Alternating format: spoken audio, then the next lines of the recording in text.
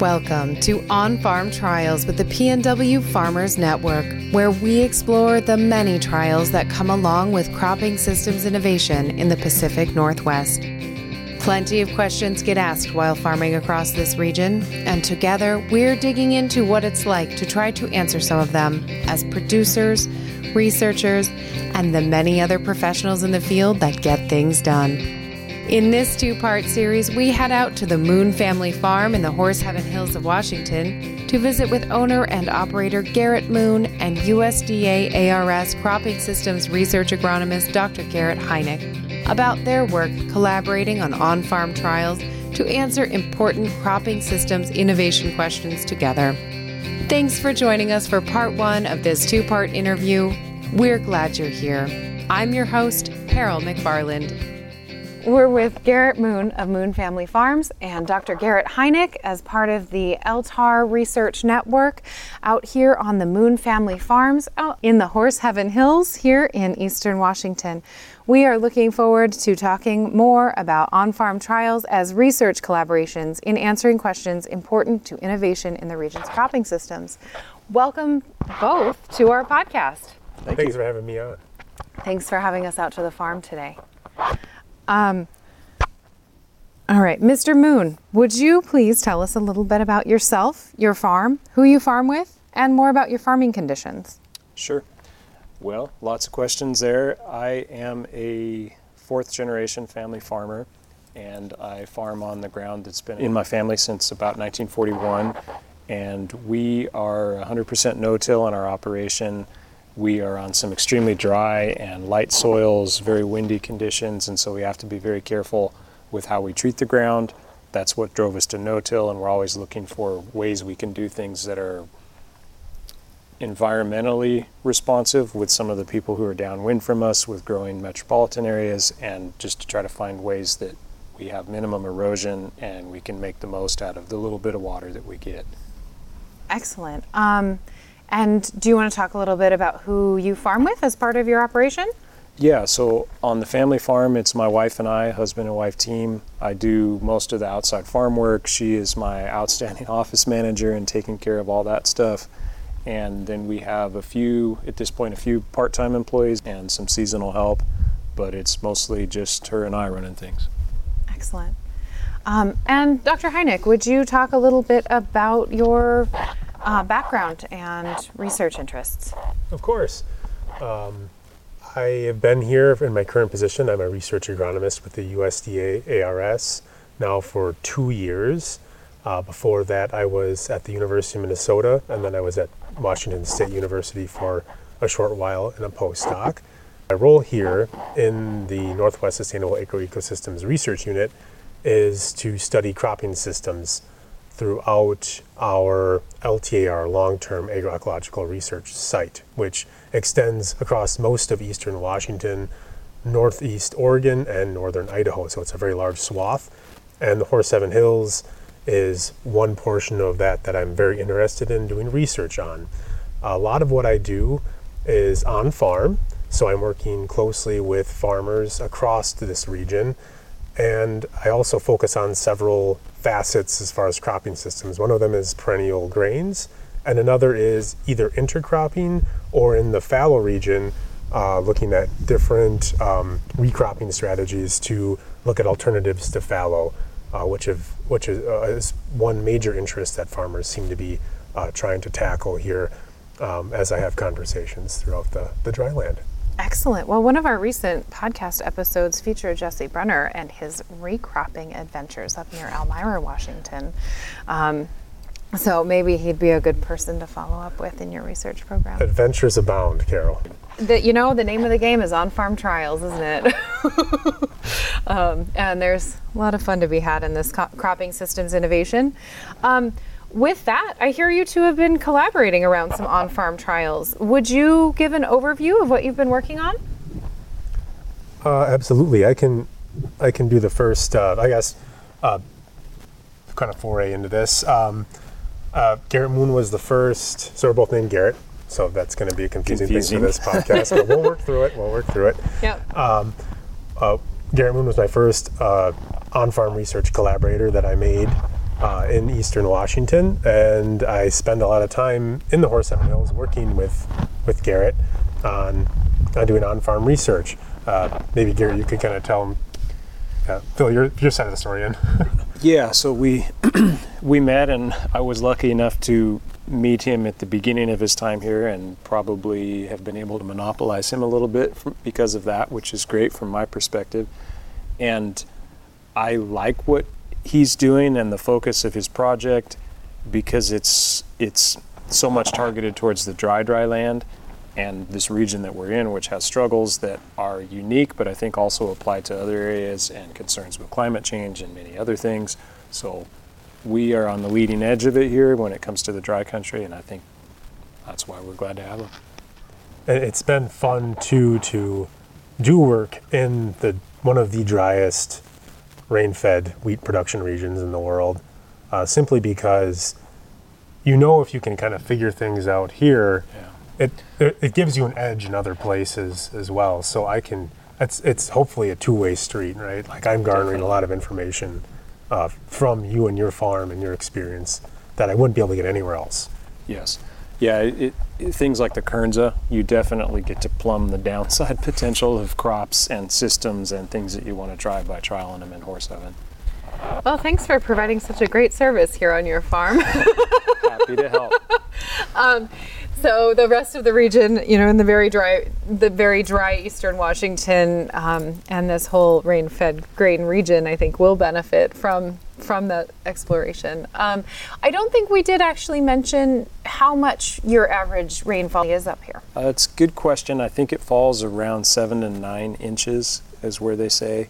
And of course that's widely variable, and the timing counts for very much with that.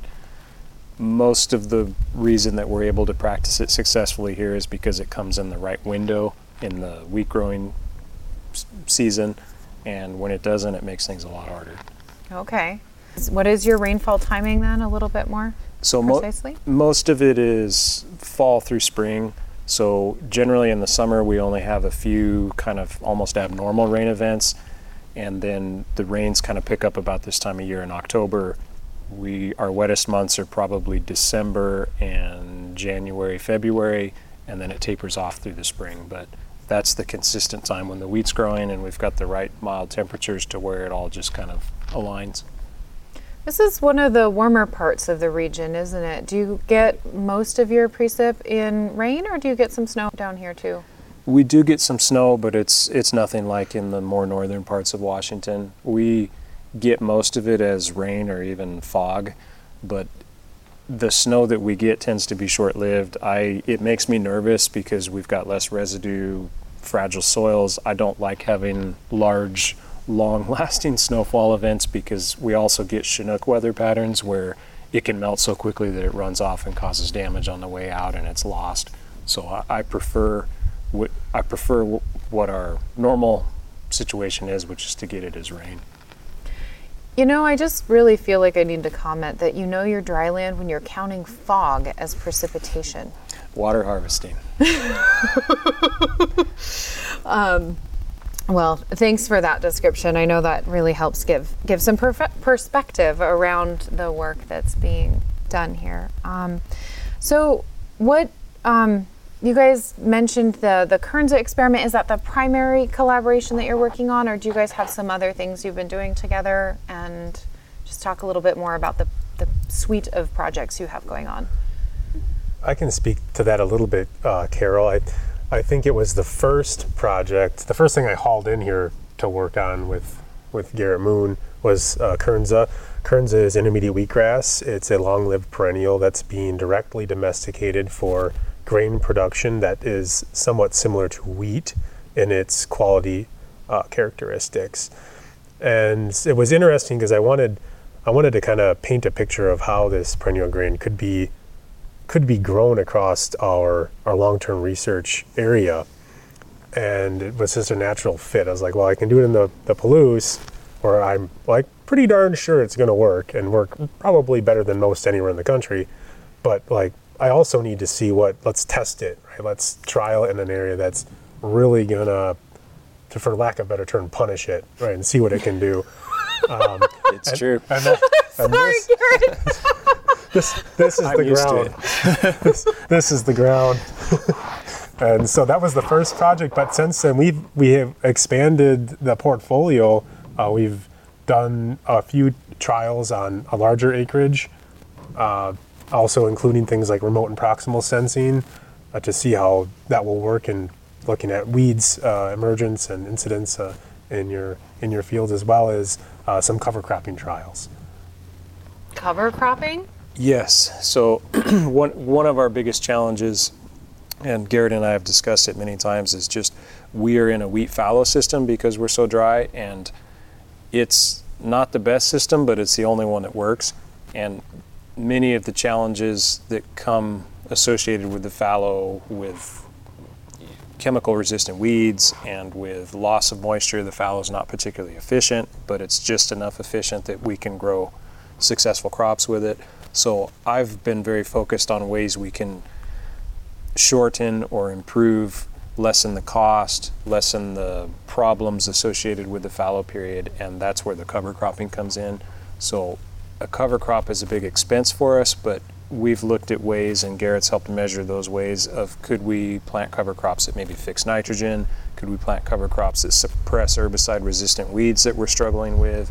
Could we plant cover crops that we potentially take to harvest if the conditions are right, and just kind of looking at a holistic way to shorten the fallow. When you guys started the Kernza collaboration, and then how, these other projects that have spiraled off from that. So who starts asking these questions in your collaboration? Or how do the research questions come up? Probably both of us, I would say. Yeah, I think to so. a large degree. And then conversations that we've had, many conversations standing in the yard, or at various times just kind of cooking up plans and back and forth on what he can do on the researching side and the questions I'm interested in, and we come up with something through that. Can you guys maybe speak to what a few of the questions that have come out that you are trying to answer among this suite of different projects you have going on? Well, I think it's been interesting because as an ARS researcher, my job is to assume a lot of the risk, right? It's like you don't want to try something on 500 acres. It's better to let me try it and then fail. So that's my job as far as I can tell. Fail forward, I think. Fail forward. Yeah. We're Very answering much so. questions that's successful, but oftentimes it's not the silver bullet. It's very difficult to get there. And so as either I put trials in or Garrett puts trials in, we can see those results real time, or talk about the results after the data has come in the winter, and that naturally leads to progressively, usually more research projects, but also hopefully ones that are more dialed in to what will and will not work in this particular region. Yeah, very, very much so, and I think fail forward is the perfect term for it, because I was mentally reviewing the projects we'd done together, and a good deal of them were failures. A good deal of the trials and things I've done on my own prior to working with Garrett were also failures, but in every case I learned from those, and you usually fail, do a post-mortem on it, and come up with the reason why, or reasons why that it failed, and each time you hone it in and you get better, and eventually you come up with something that works from that. Those research questions just keep getting refined, it sounds like. Yeah, very much so. So you've got Kernza, your weeds inventory, and the remote and proximal sensing, and the cover crops. What data are you collecting on these? And kind of in that as well, who's doing the work? What scale are these trials on? Let's hear more about these different projects, details. Part of the process, I think, too, is learning how what is possible for us to do research on. And one of those is larger scale, like strip trial type research. You see these around long-term at various farmers' fields, and they oftentimes are very insightful. But what I've learned is they're actually quite tricky to figure out, both what you want to try to answer, and then logistically how to actually accomplish that. And so that's one thing that I think we're working towards. But as far as and actually that stitches in with the data collection piece that you just asked, because how do you measure data on such a large geographical area, like a big strip trial, say. Obviously, water is always a big question, right? How much does a crop have to use? How much does it use? How much are you retaining during your fallow cycle? Those are all things. So to measure that, I use a little TDR moisture sensor that accesses the top 8 inches of soil, and then little deeper neutron access tubes, which can allow me to measure water much deeper, down to 4 or 5 feet in the profile. Beyond that, as far as yield variables, right now, up until now, I've been stuck with hand harvesting, or if in a large strip trial, Garrett could go in with his full-size combine and combine off those strips. But now I'm getting better equipped with smaller combines that should give us more flexibility and being able to do a little more robust research as far as yield data. Yeah, and to piggyback off that, it's been very helpful working with him because he can look at data much more precisely than anything I've been able to do in on-farm trials before. And a lot of times in farming, we would be operating with a seat of the pants feel, which when it's a slam dunk and something's much better, that's great. That tells you what you need to know and you can go with it. But there's a lot of stuff that we did that wasn't there. And so, I might have felt that something was better, but I didn't have hard data to make decisions on. And Garrett can look into the details of when these things happen as well, which is important for us. So he can look at, if we're trying to cover crop, what the impact is on the cash crop that follows, and also he'll know the water that was drawn out of the soil profile over the season, so we could maybe look at times for termination and things like that, and we can really zero in a lot more precisely, and that's been very helpful. It sounds like that moisture data layer is probably one of the most exciting. That's all we think about in Horse Heaven is where the water is. So I'm going to go ahead and say most of this rain-fed region. Yeah. I did want to ask, just from kind of this, with the science geek hat on, are you monitoring moisture continuously, or is this like a single point sampling throughout the season? I have a weather station that I monitor moisture continuously in a fallow situation, so there's nothing that's planted immediately around my weather station. I have moisture sensors that go down to about 75 centimeters, or I don't know, couple feet. Using science units, two and a half feet or something like that. So that's continuously monitoring precip and moisture and temperature, things like wind speeds and directionality. Other things, logistically, it's not possible for me to put that many sensors in the ground, so I do time series measurements using a TDR little moisture sensor or a neutron meter, which allows me to go much deeper, but still it's like a repeated measures time series type of data collection. Yeah, maybe so once every month or every twice a month or something. Right, I'm just trying to get that picture. So you're coming out here into the plots with your sensors, every, like you say, once a month, and taking those measurements. Exactly. Okay, awesome. Well, thanks for that. And are you doing it across the cover cropping and the Kernza both, or?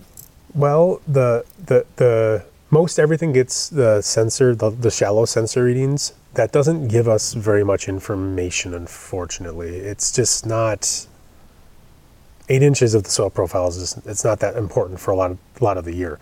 And so I'm working on putting more access tubes in faster. And so the Kernza had quite a few access tubes. Our strip trial project had some access tubes that went into deeper in the profile.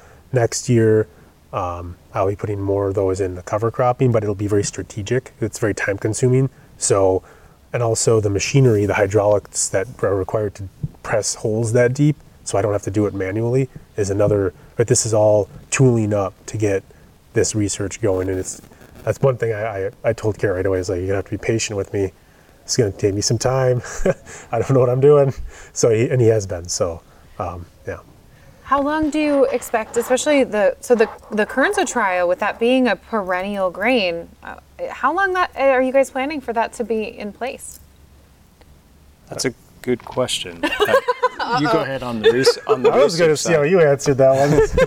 Well, Garrett, maybe this will be the last one. As long as it takes to find out something useful, I think would be my answer. Absolutely. The plan is a minimum of 3 years, and new plots go in every single year, and they go in the spring and they go in the fall.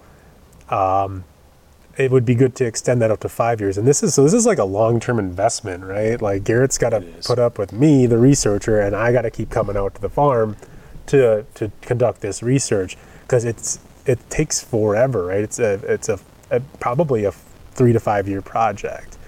So that's just the reality of growing perennial crops, though. We won't really know if it worked or not. Either way, we can answer the question, but we won't know for a while yet. Yeah, because we have to wait for them to develop. Everything happens slow because of the lack of moisture. They're very similar. The more I am around them, the more I think of them as being similar to the Conservation Reserve Program grasses that we grow, because they're very slow and weak out the gate, and they take a long time to develop. But then once they are developed, they seem to be fairly rugged. But again, I don't know if we'll get economically sufficient amounts of them to do anything. But through this long-term process, I think there's some opportunities for learning elsewhere, because Garrett's we've both seen the effect of seeding dates and seeding rates to some extent, and so we can dial that in and learn some more things. And I'm sure even if it doesn't work here, this is knowledge that he'll be able to use elsewhere with the Kernza project. And also, when a plot doesn't work, when a piece of plot ground doesn't work, there's always like opportunities to introduce new crops. So on plots the treatments that haven't been working with the perennial grains, this year I seeded in some like winter peas.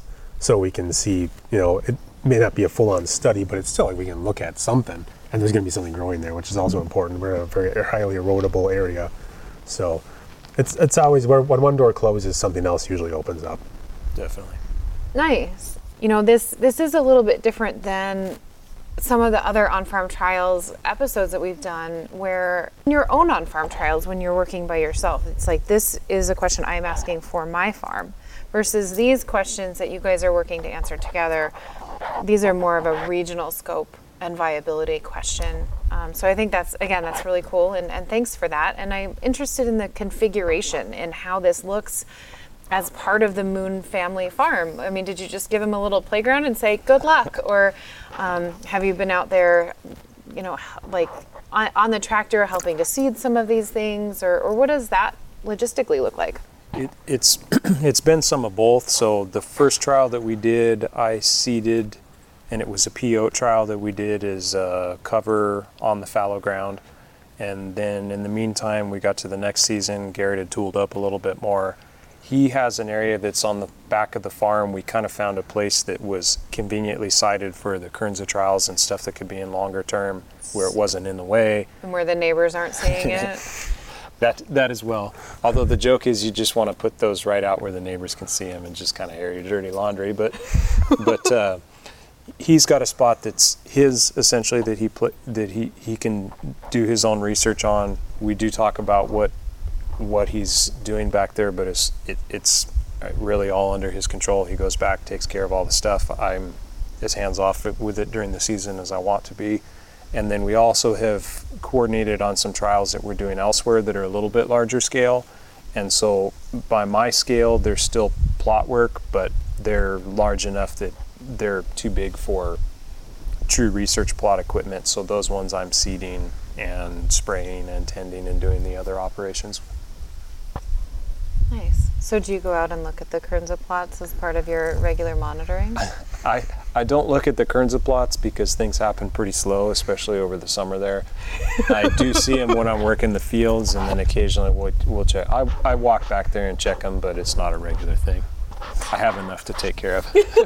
I mean, I figured, but you got to ask. See how curious you are in your scouting and monitoring.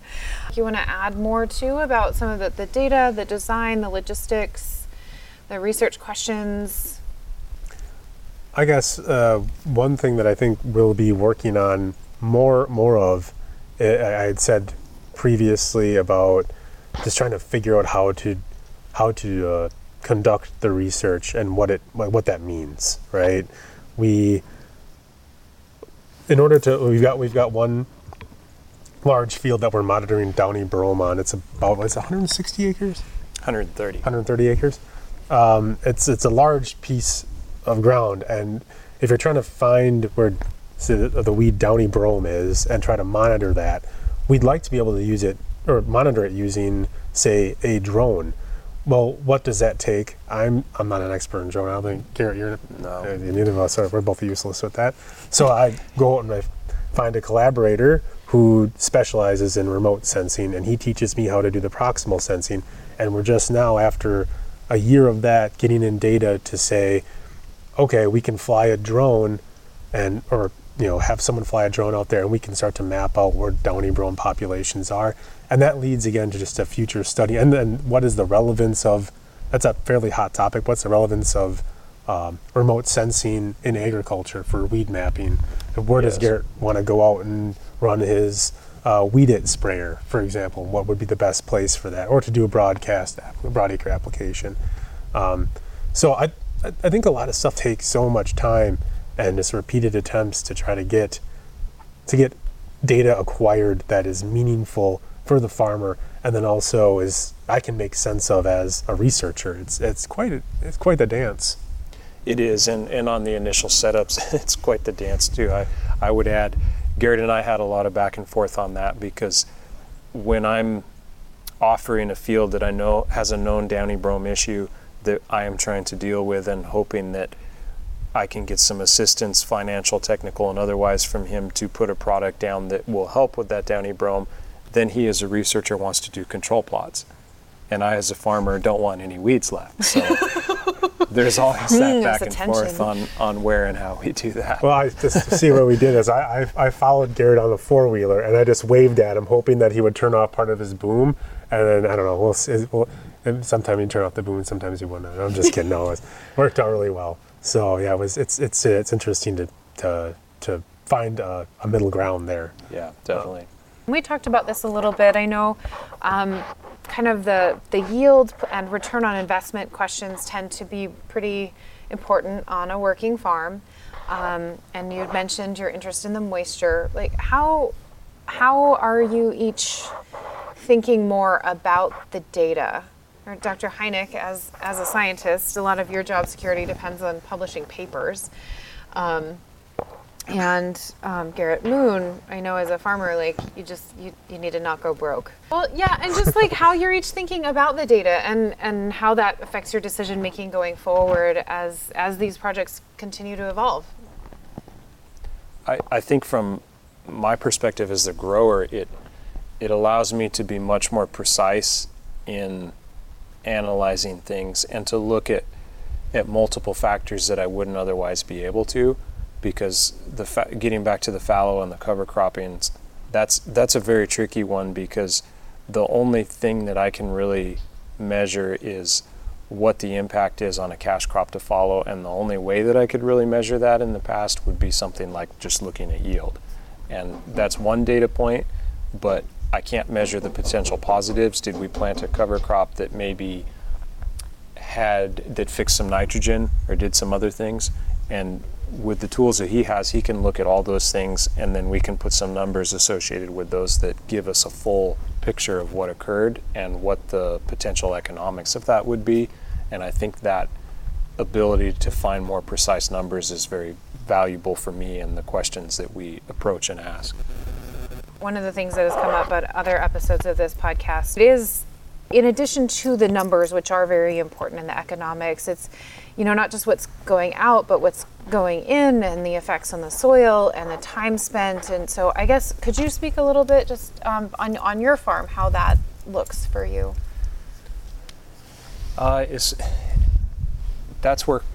another aspect of cover crops where things get tricky, is just because we're so dry, the economics dictate that we have to have larger farms and cover a lot of acres, because there's just going to be less return per acre. It's just the way it is. And therefore, all of our budgets are smaller per acre. We have to do more with less. And it's important that we have a tight grasp on all these economics. And that's why these questions, that's why things like the cover crop that in the past we would just write off because the economics weren't there on the cash crop yield. It's good to have other ways to look at them and see if we're gaining in other areas. I appreciate that perspective. Thanks for sharing that. Dr. Heineck, do you want to talk a little bit about what data means to you? Sure. So as you mentioned, as an ARS researcher, I have to publish a very specific quota of peer-reviewed academic publications every year. I like to do that, so that's good. So data means that I can accomplish that task, so I can keep my job. You should keep your job. You're doing a lot of other great things in addition to publishing papers, so you should do that so you can keep doing all the other wonderful things that you do. Thank you, Carol. And I will say too, though, we were talking about 3 to 5 years with the Kernza. The strip trials, larger trials, they taking years just to figure out how to do them. So even if we did have a short season crop, like let's say like we tried like teff, food grade teff. I have millet out there, sorghum, all sorts of stuff. Those are short season crops that we can trial, but it's still a matter of logistics, coordination, and execution of that plan along with the data that would lead to my personal ROI. However, I really see like what we're doing right now in this podcast, what Garrett and I were doing over in his shop talking, those experiences are also part of the research. And there's no one who can tell me that itself is not data that can be harnessed as a useful body of knowledge to advance our scientific work. And so even though things may take 3, 5, 10 years, the process of getting there itself, I think, is an ROI as far as data collection goes. And so, I guess data is important, but also data that you might not think is data in a conventional agronomic sense is also very important to me as well. Actually, I was just at attending a conference, and one of the things they highlighted was this idea of pluralistic ways of knowing. You know, I was just on another interview we just did. It was like, when you walk into a no-till field, that's been in no-till for a few in-crop seasons, you can be blindfolded and tell the difference, right? And that's different than the data that you can statistically analyze. And after generations on this farm is part of your DNA. Like, you know things that you can't graph. Yeah, it's very true. I was thinking of when I first came back to the farm, my background was in mechanical engineering, and it's a numbers-based profession, and I kind of wanted to use that much more than I do now in the way that I approached farming. And my dad is very opposite. My father farmed his whole life, was successful at it. That was right here in Horsehaven, where it's not easy to do. And I would ask him these questions to try to get information that I could use to make decisions. And it frustrated me a little bit at first because he could never really give hard answers. But what I finally came to the conclusion of is my father had very much just internalized the feelings of all these things into something that was very amorphous, but he could just walk outside and, like you said about the no-till field, he could walk outside, stand in the sun, close his eyes, and just feel what the weather was like and tell you that it was time to go to work and start fall seeding, and he would be correct. And it takes a lot of years of experience to get there, of course, but also data is useful, but there are so many variables, and the unbelievable complexities of these living systems and how everything intertwines, and the mechanical part of farming and the way the iron affects the soil and all these things. And that's where the true value of the experience and the knowledge on the ground comes from, is someone that can bring that in and offer these tips and solutions and suggestions to the research. I mean, the two interplay with each other very much. Thank you for sharing all of that perspective. And Garrett, as not as good of a scientist as you, but still with some scientific training. Please. But still with some scientific training under my belt, I do understand, that the role of data, and especially statistics in an applied ag context in particular, can really inform that risk reduction. Like, oh, look, we have found this thing is more likely to occur when you do this thing under these conditions. And, we can say that from a standpoint of it is more than just random chance that this effect occurred. And so would you maybe speak a little bit more to that? And then you mentioned the long-term agroecosystem research network, which will be, hereby referred to as LTAR. And how, as a collaborator working with you in that space with the Cook Agronomy Farm site, how is that long-term research important, and how does this on-farm experimentation complement the research farm work that's done on the Cook Agronomy Farm in Pullman, and how those experiments contribute to answering these broader cropping systems innovation question across the region? And again, you got to remember to thread statistics and their relevance throughout all of that. Oh, that's a big question. I'm going to thread like a needle, Carol. Like a needle. Yep. So I guess first of all, I'd like to put it on record that the reason why scientists use statistics is just to reduce the number of arguments that we have. Right? It sets like a limit, like a threshold, right? It didn't meet the threshold. We don't have to talk about that anymore. Is it 0.05 or 0.1, Garrett? Therein lies another argument. I'm usually a 0.05 guy, but there's a wiggle room there. Including in the field or just in the lab? Oh boy, here we go. We hope you enjoyed part 1 of our 2-part interview. Stay tuned for part 2, releasing in 2 weeks. As always, a big thank you to our guests today for sharing their wealth of knowledge and experience with us. This podcast is produced by the PNW Farmers Network team with music credit to Carlos Flores. The views expressed in this podcast are those of the speakers alone and do not represent that of the PNW Farmers Network or any associated agencies. Please remember that experimental results will vary, and listeners are encouraged to try things at home. If you like what you heard, please support this work by sharing, rating, and reviewing. And do consider joining us as a guest or nominating a friend who is trying things on their farm. We look forward to hearing from you. Until next time, happy trials.